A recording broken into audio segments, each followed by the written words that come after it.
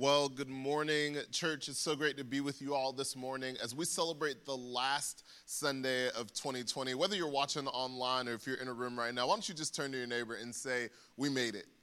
We made it. We made it to the last Sunday of the year. Is anyone excited that this is the last Sunday of 2020? Yeah, myself included. It's been a crazy year, but it really is an honor and a privilege to be with you as we wrap up this year together. If we haven't had a chance to meet, my name is Gerald Fadiomi. Some people around here call me your crazy black uncle from Atlanta, and so it's so great to be with you as we kind of put a bow on the year that we've spent together, this crazy year that we call 2020.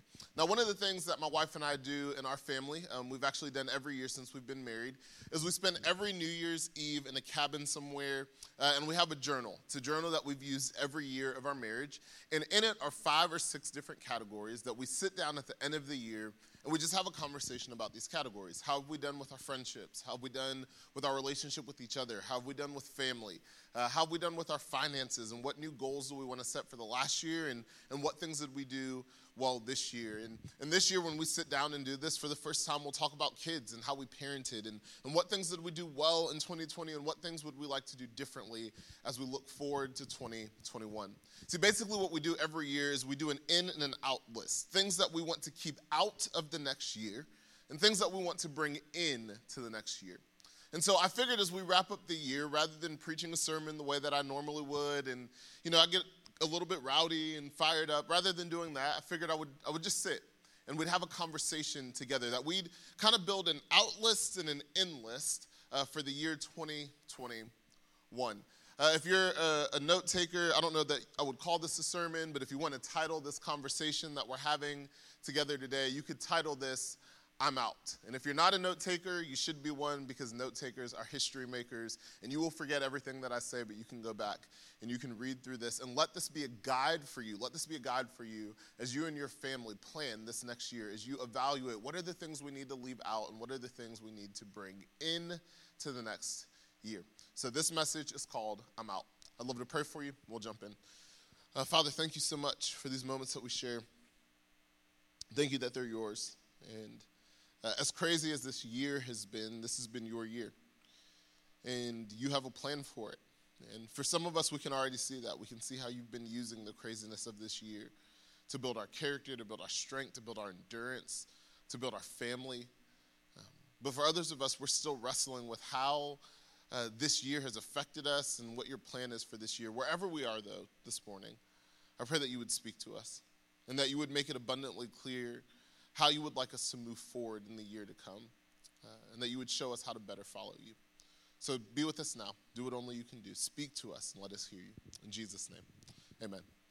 So my friends and I have this phrase that we say to each other all the time. It's the name of this message, "I'm out." And it's kind of like a way for us to either end a conversation or end a train of thought. If we're talking to each other on the phone and someone says something that's out of bounds, you're like, whoa, I'm out, stop. We're not going any further. I'm done. Like, I'm out on this conversation. I'm out on you. I'm out on your behavior. Like, I'm just out. This year has been a crazy year, and if I could just be honest, like, I'm out on 2020. Anyone else in the room out on 2020 this year? Yeah, I'm out on 2020, but that's not the only thing that I'm out on. So I figured I'd just write a list. What are the things that Gerald is out on in 2020? I'm out on Atlanta sports.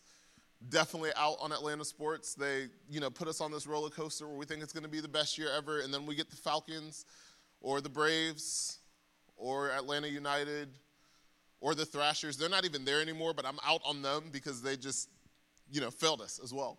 I'm out on Christmas movies. Anyone else just out on Christmas movies? Yeah, I'm not out on, like, the good ones like Elf, or like A Christmas Story. Like, those can stick around and stay forever. I'm talking about the, like, Hallmark, Lifetime Christmas movies that all have the same storyline where the two people hate each other at the beginning of the movie, and before you know it, there's this, like, magical Christmas moment, and now they're in love and they're getting married, and you're like, oh my gosh, it's so predictable. Like, I am out on those movies. Unfortunately, I have to watch a lot of them because of my wife. I'm out on coronavirus. I'm out on waking up one day and it seems like things are getting better, and then you wake up the next day and things are getting worse. I'm out on one news report saying that you should wear a mask, on another one saying that you shouldn't wear a mask, and another one saying you should wear a mask but you're not wearing it the right way. I'm out on one day feeling like I'm completely safe, and the next day feeling like if I even breathe air, everything's going to fall apart. I'm out on corona. But if I could be honest, there's some probably more heavier topics of things that I'm out on. Like, I'm out on the racial division that we've experienced this year.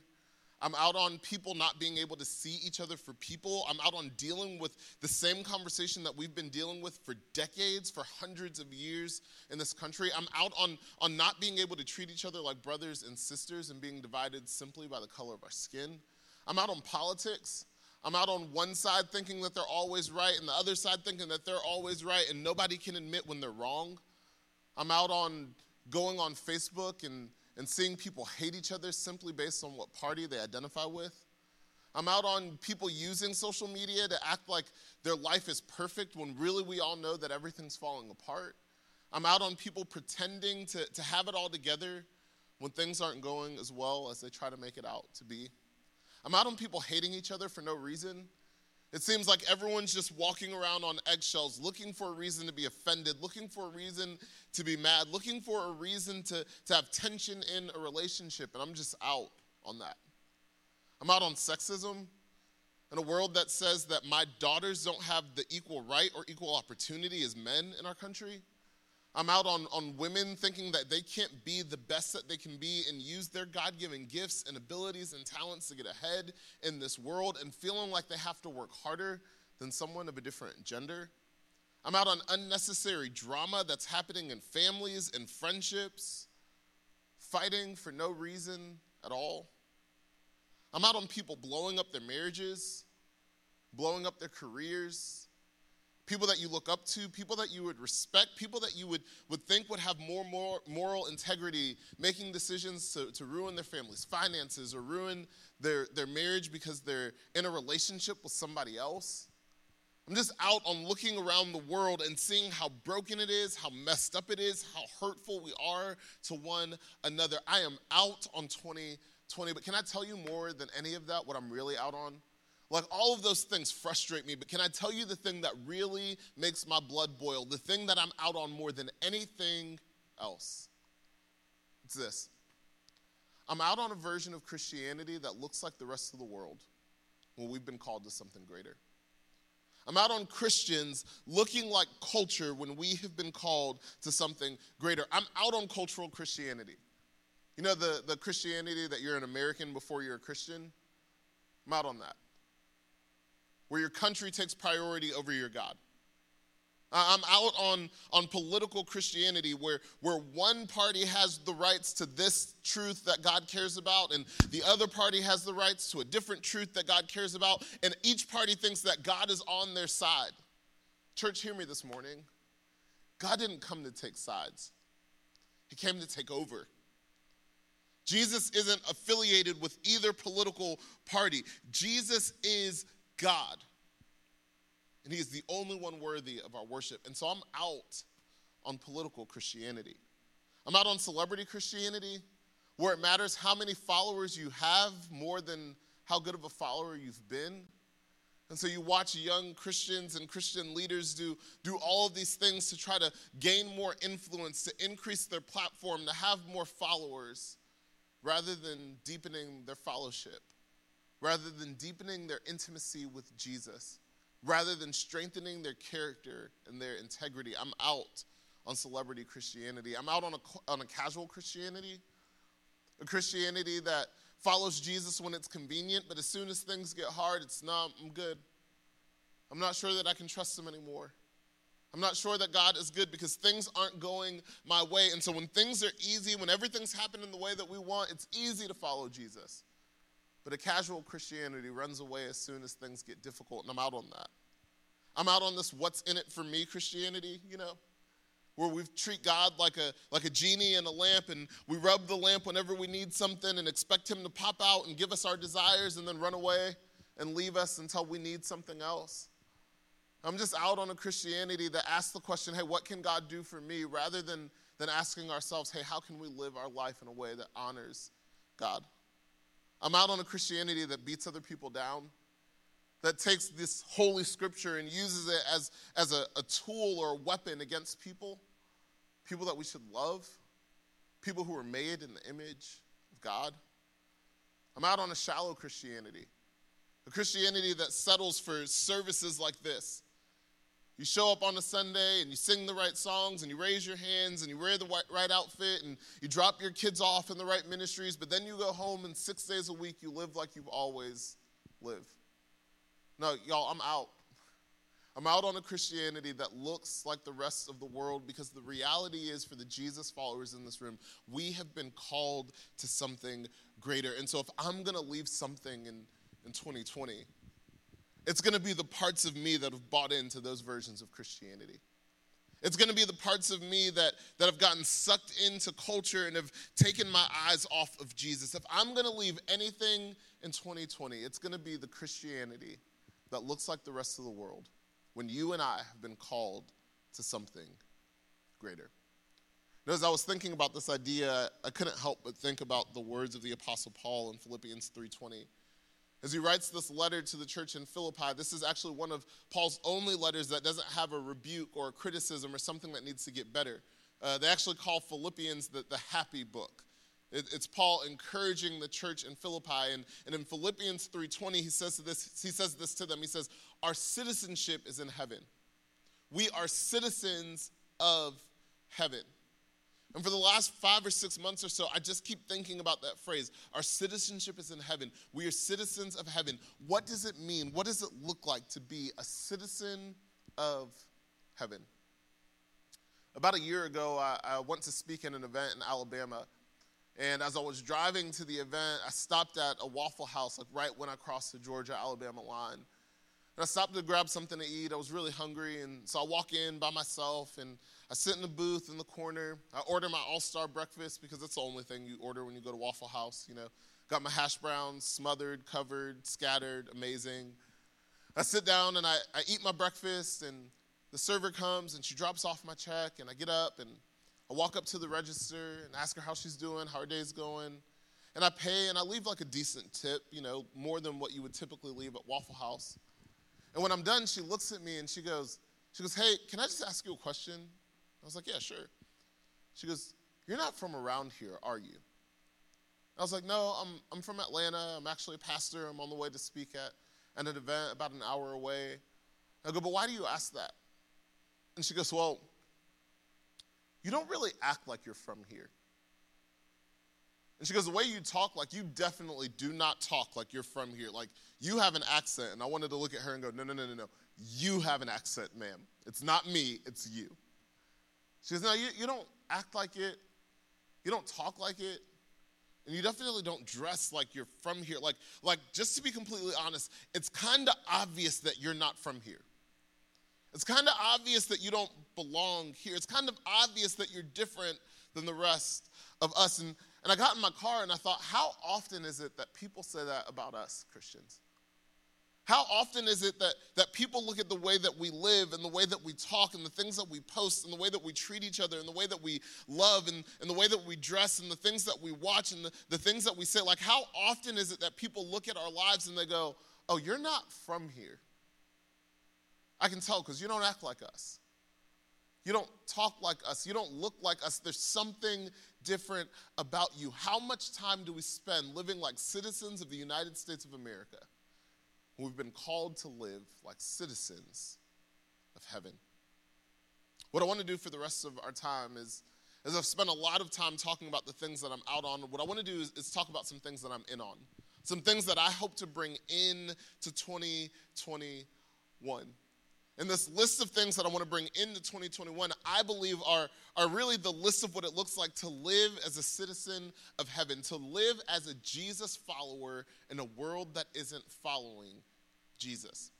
We're going to take a look at 1 Peter chapter 2, verses 11 through 17. And this section of scripture in my Bible is actually titled, Living Godly Lives in a Pagan Society. I think it's so appropriate for our context. And what Peter is writing, or who Peter is writing to in this context, is actually a group of Christians, Jewish believers, who are scattered about Asia Minor. They're living in a context that is not their home. They're living in a society that does not hold the same values and belief as them. And he writes this letter to them to encourage them, to challenge them, to convict them, but ultimately to remind them of where their citizenship lies. To remind them how to live life as a Jesus follower, how to live life in a godly way, how to live life in a way that honors God, even in a culture, in a context that doesn't. I want to read to you what he says in verses 11 through 17, because I believe it'll be helpful for us as we navigate the world that we're living in today and as we prepare to enter in a new year. I'm going to read to you from the Message version. I love the language in this translation. It says this. It says, "Friends, this is not your home." I love that.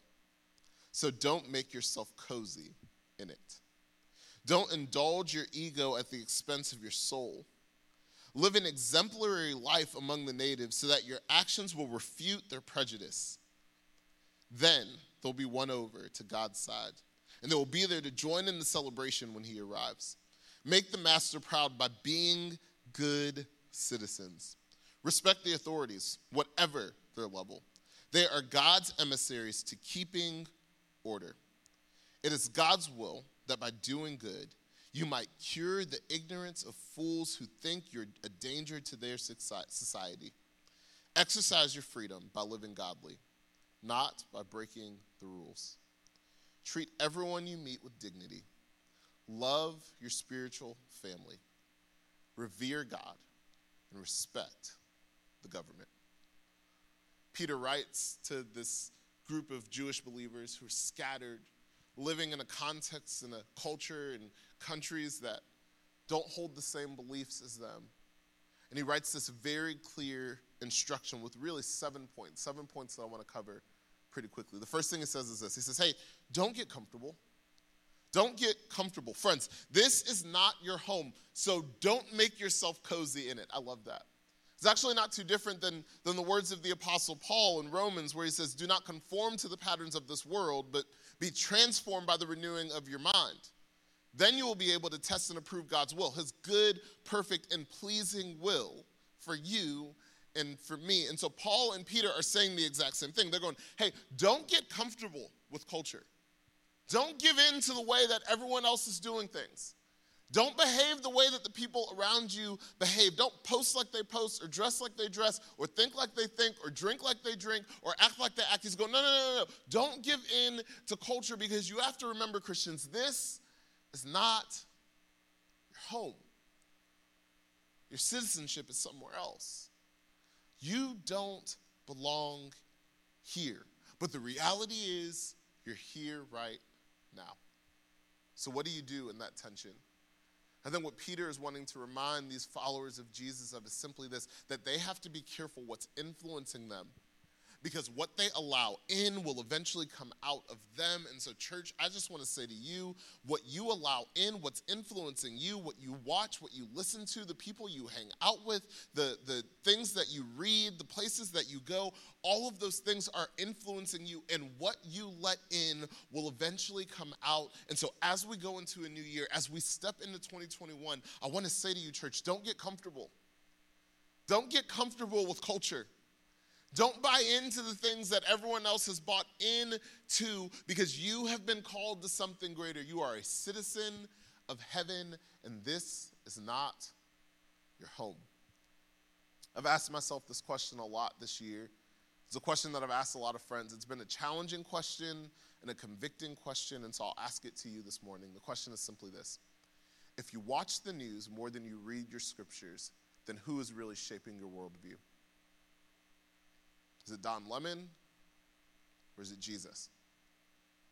Is it Tucker Carlson, or is it Jesus? If you watch the news more than you read this book, then who is really shaping your worldview? For the students in the room, young adults in this room, if you spend more time on social media than you spend in this book, then who's really shaping your worldview? Is it the celebrity that you follow? Is it Jesus? Middle school students, if you spend more time on TikTok than you do reading this book, then who is really shaping your world view? Peter would say, don't get comfortable. Don't get cozy.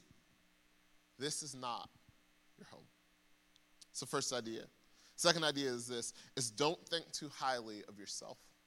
Don't think too highly of yourself. I love the way that the Message translates this. It says this, don't indulge your ego at the expense of your soul. Does that sound familiar to you? It should. It's very similar to what Jesus said, right? Like, what good is it to gain the whole world and lose your soul? What good is it to gain everything that you could imagine? To have the house, the car, the clothes, the jewelry, and lose the thing that lasts forever? What good is it to gain the whole world and lose your soul? But I love the way that Peter phrases this, where he says, hey, don't indulge your ego. Because you want to know how you lose your soul? It's when you indulge your ego. It's when you focus on you. It's when you think the world revolves around you. When everything that happens in this earth is about you, it's the way that you lose your soul, because you spend your time focused on you rather than what's on God. And so the question that I would ask you is simply this, or what are the things that you're doing in your world right now that are indulging your soul or indulging your ego? What are the things that you're doing right now that are indulging your ego? Who are the relationships that you have that just tell you yes and don't challenge you? Where are the places that you go to find affirmation or identity when you should be going to God? I can tell you, for me, what I identified in myself this year is that social media is that for me. Like, that's the place that I go to indulge my ego. And I realized earlier this year that every time I'd get a like, every time I'd get a comment, that it would do something in my spirit, that it would satisfy this part of me that was looking for affection and attention and love. And I realized that I was finding it in the wrong place. And so what my wife and I decided to do is implement a new rhythm into our lives. I actually learned it from my friend Mike Kelsey, who's a pastor in Washington, D.C., and the rhythm's really simple. It's 1 day, 1 week, 1 month. 1 day, 1 week, 1 month off of social media. So 1 day a week, we take off. 1 week a month, for us it's next week, we take off of social media. And 1 month a year, we take an entire month to disconnect. Why? Because we don't want to find our value in something that can't give us worth and can't give us meaning. We don't want to indulge our ego. And so maybe that principle, maybe that idea, maybe that rhythm works for you for something else. Maybe it's not social media, maybe it's food. Maybe it's not social media, maybe it's a relationship. I'm not sure what it is for you, but identifying, hey, where am I indulging my ego at the expense of my soul? Don't think too highly of yourself. Or as Kendrick Lamar would say, be humble. Sit down. The next idea is this, is to live an attractive life. To live an attractive life. To live a life that begs the question, why? Think back to that moment at that Waffle House where this young lady working at the Waffle House, the server looks at me and she goes, "You're not from here, are you?" And while that question led to a great conversation, the question that would have meant more to me, the question that would have been more meaningful to me, the question that would have really stirred my heart up is if she would have looked at me and said, "Are you a Christian?" Because there's just something different about you. And I don't know, you're just too kind. Or you just went way too far out of your way. Or you seem too interested in actually knowing me as a person. You must be a Jesus follower. See, friends, that's the goal. The goal is to live life in such a way that your neighbors go, "I don't know, there's something different about them. They must be a Christian." That your coworkers go, they could have gotten the bonus for themselves, but they went out of their way to help me. They must be one of those Jesus followers. That your kids would go, "Man, something's changed in mom. Something's changed in dad. He must be following Jesus." We live our life in an attractive way. And the reason that Peter says that we should do this is he says, because then you will win them over and they will be with you in the celebration when God comes. You see, what's at stake in living your life in a way that truly reflects the life and the person of Jesus isn't just your own character and integrity. It's the salvation, it's the hope, And it's the joy of watching the people around you come to know Jesus. Live in an attractive way. The next idea is this, is to respect the authorities. To respect the authorities. Now, if we could be honest, in this year, regardless of what political party you align with, this is a hard one. Because it's easy to disrespect the authorities right now. It's easy to post the Facebook posts about that candidate or that president that you didn't like. It's easy to tweet the thing or say the thing on Instagram or be sitting around with a group of friends and make the joke about that person that isn't respectful, that isn't honoring, that isn't caring. But Peter, inspired by the Holy Spirit, says we need to respect the authorities. Here's the deal. You don't have to like the authority. But as a Christian, we do have to respect them. And what Peter says is when we do this, we make the master proud. That there's a direct correlation between God and authority. And when we honor authority, Peter would go as far as to say when you honor authority, it's as if you're honoring God. Because God doesn't make mistakes.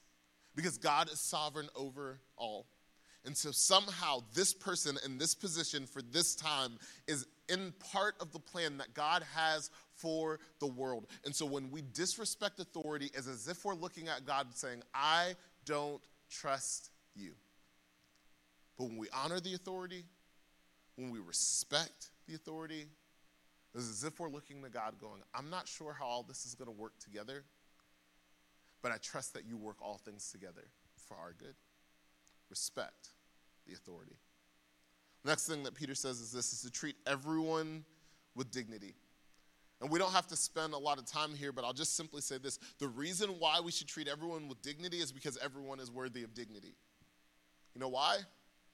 Because everyone was made in the image of God. We all carry what Christians call the Imago Dei. It means that we are God's likeness. It means that God created us in his image, but not only did God create us in his image, God created us in his image with a specific and unique purpose. That each and every one of us were formed in our mother's womb by God, that he knows the hair on every single one of our heads, that each of us are fearfully and wonderfully made, that each of us are God's handiwork created in Christ Jesus to do good works that he prepared in advance for us to do, that each of us are children of the Most High God, that each of us are chosen, that each of us are loved, and that each of us were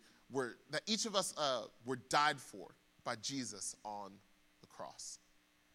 God loves you. God loves me. And God loves them. And so if God sees them with inherent value, if God sees them with worth, if God sees them as his child, then who are we to not treat everyone with dignity? Next idea is this. He says, choose community. And he says this by love the family of believers. Choose community. And there's something about our culture, there's something about our world that kind of makes us want to be lone rangers. That kind of makes us believe that we can do everything on our own. And if we're honest, 2020 has exasperated that idea. Social distancing has turned into social isolation. It's caused us to lock ourselves in our homes. It's caused us to believe that we just have to focus on us and our needs and our family's needs, and that's the only way that we're going to make it through. But come on, if you've been alive for long enough, you know that you can't do it on your own. If you have kids, you know the expression, it takes a what? Village, right? That none of us can do this thing called life on our own. That's part of the beauty of the way that the church was designed. We need each other. We are incapable of doing this thing called life on our own. I often say this, that second to Jesus, the best thing that God has given us is us. We need each other. We need to spur each other on. We need to continue to call each other to do good works. We need to continue to challenge each other and hold each other accountable. We need each other. And so in this season, if you've chosen isolation, If you've chosen to do it on your own in 2020, my challenge to you would be in 2021 to bring community into that year with you. To get back engaged with a small group. To get back in the group that you used to be in, or to find a way to get in a new one. To reach out to some family that you haven't talked to in a while. To choose community. To choose to surround yourself with some people who are going to point you to Jesus and who are going to remind you who you are. You cannot do this next year alone.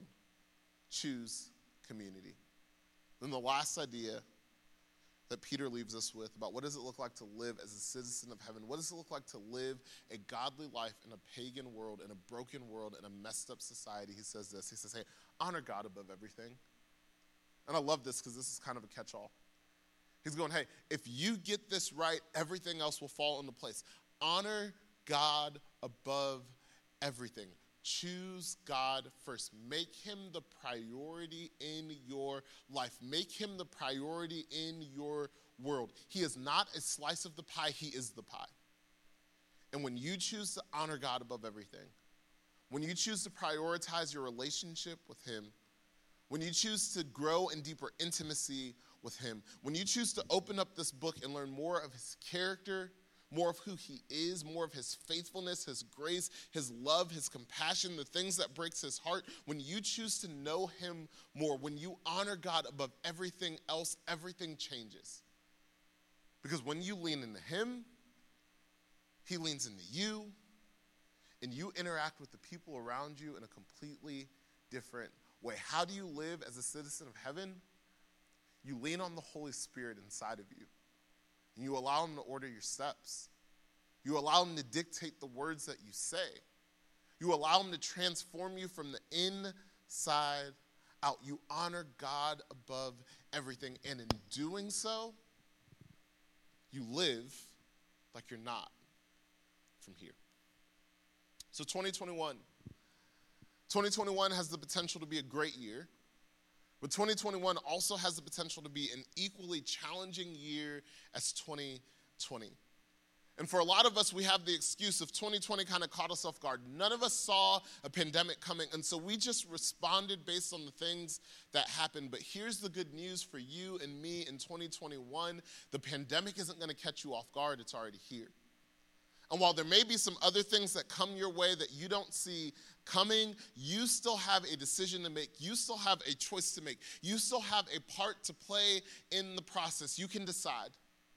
Are we going to go back to the way that things have been? Are we going to bring old habits from 2020 into 2021? Are we going to bring old behaviors and old beliefs with us into a new year? Or are we going to decide, you know what, I'm out. I'm out on racism. I'm out on sexism. I'm out on politics. I'm out on drama. I'm out on hate. I'm out on living a Christian life that looks like the rest of the world when we've been called to something better? Or are we going to decide, no, I'm in on being a citizen of heaven. I'm in on not getting too comfortable in this culture. I'm in on not thinking too highly of myself. I'm in on living an attractive life. I'm in on respecting the authorities. I'm in on treating everyone with dignity. I'm in on choosing community, and I'm in on honoring God above all else. And y'all, I can't tell you what it'll change in your life personally, but here's what I know, is that if a group of Christians decided to live that way, our country, our world, our neighborhoods, our schools, our families, our society will look far different. It'll look much more like Jesus. I'm out on living like the rest of the world. I refuse to get comfortable here. But I'm in on living like a citizen of heaven. Because, church, we've been called to something more. And we get to act like it in this next year. I challenge you this week, sit down with your family, sit down with your spouse, get out a journal, and make an in and an out list. Let's choose to be who Jesus has called us to be in the years to come. Father, thank you that you love us. Thank you that you're for us. Thank you that you've given us clear instruction on what it means to be a follower of you, even in these crazy days. Thank you that while some of what we heard is challenging and convicting, that it'll allow us to become more like you. And I pray not only for them, but also for me, that you would help us to hold true to these words, that you would help us to live like citizens of heaven in the years to come. We love you, and we thank you. We pray all these things in Jesus' name. Amen. Well, hey, we love you so much. Thanks for being here with us, and we will see you back here next week as we start a new year together.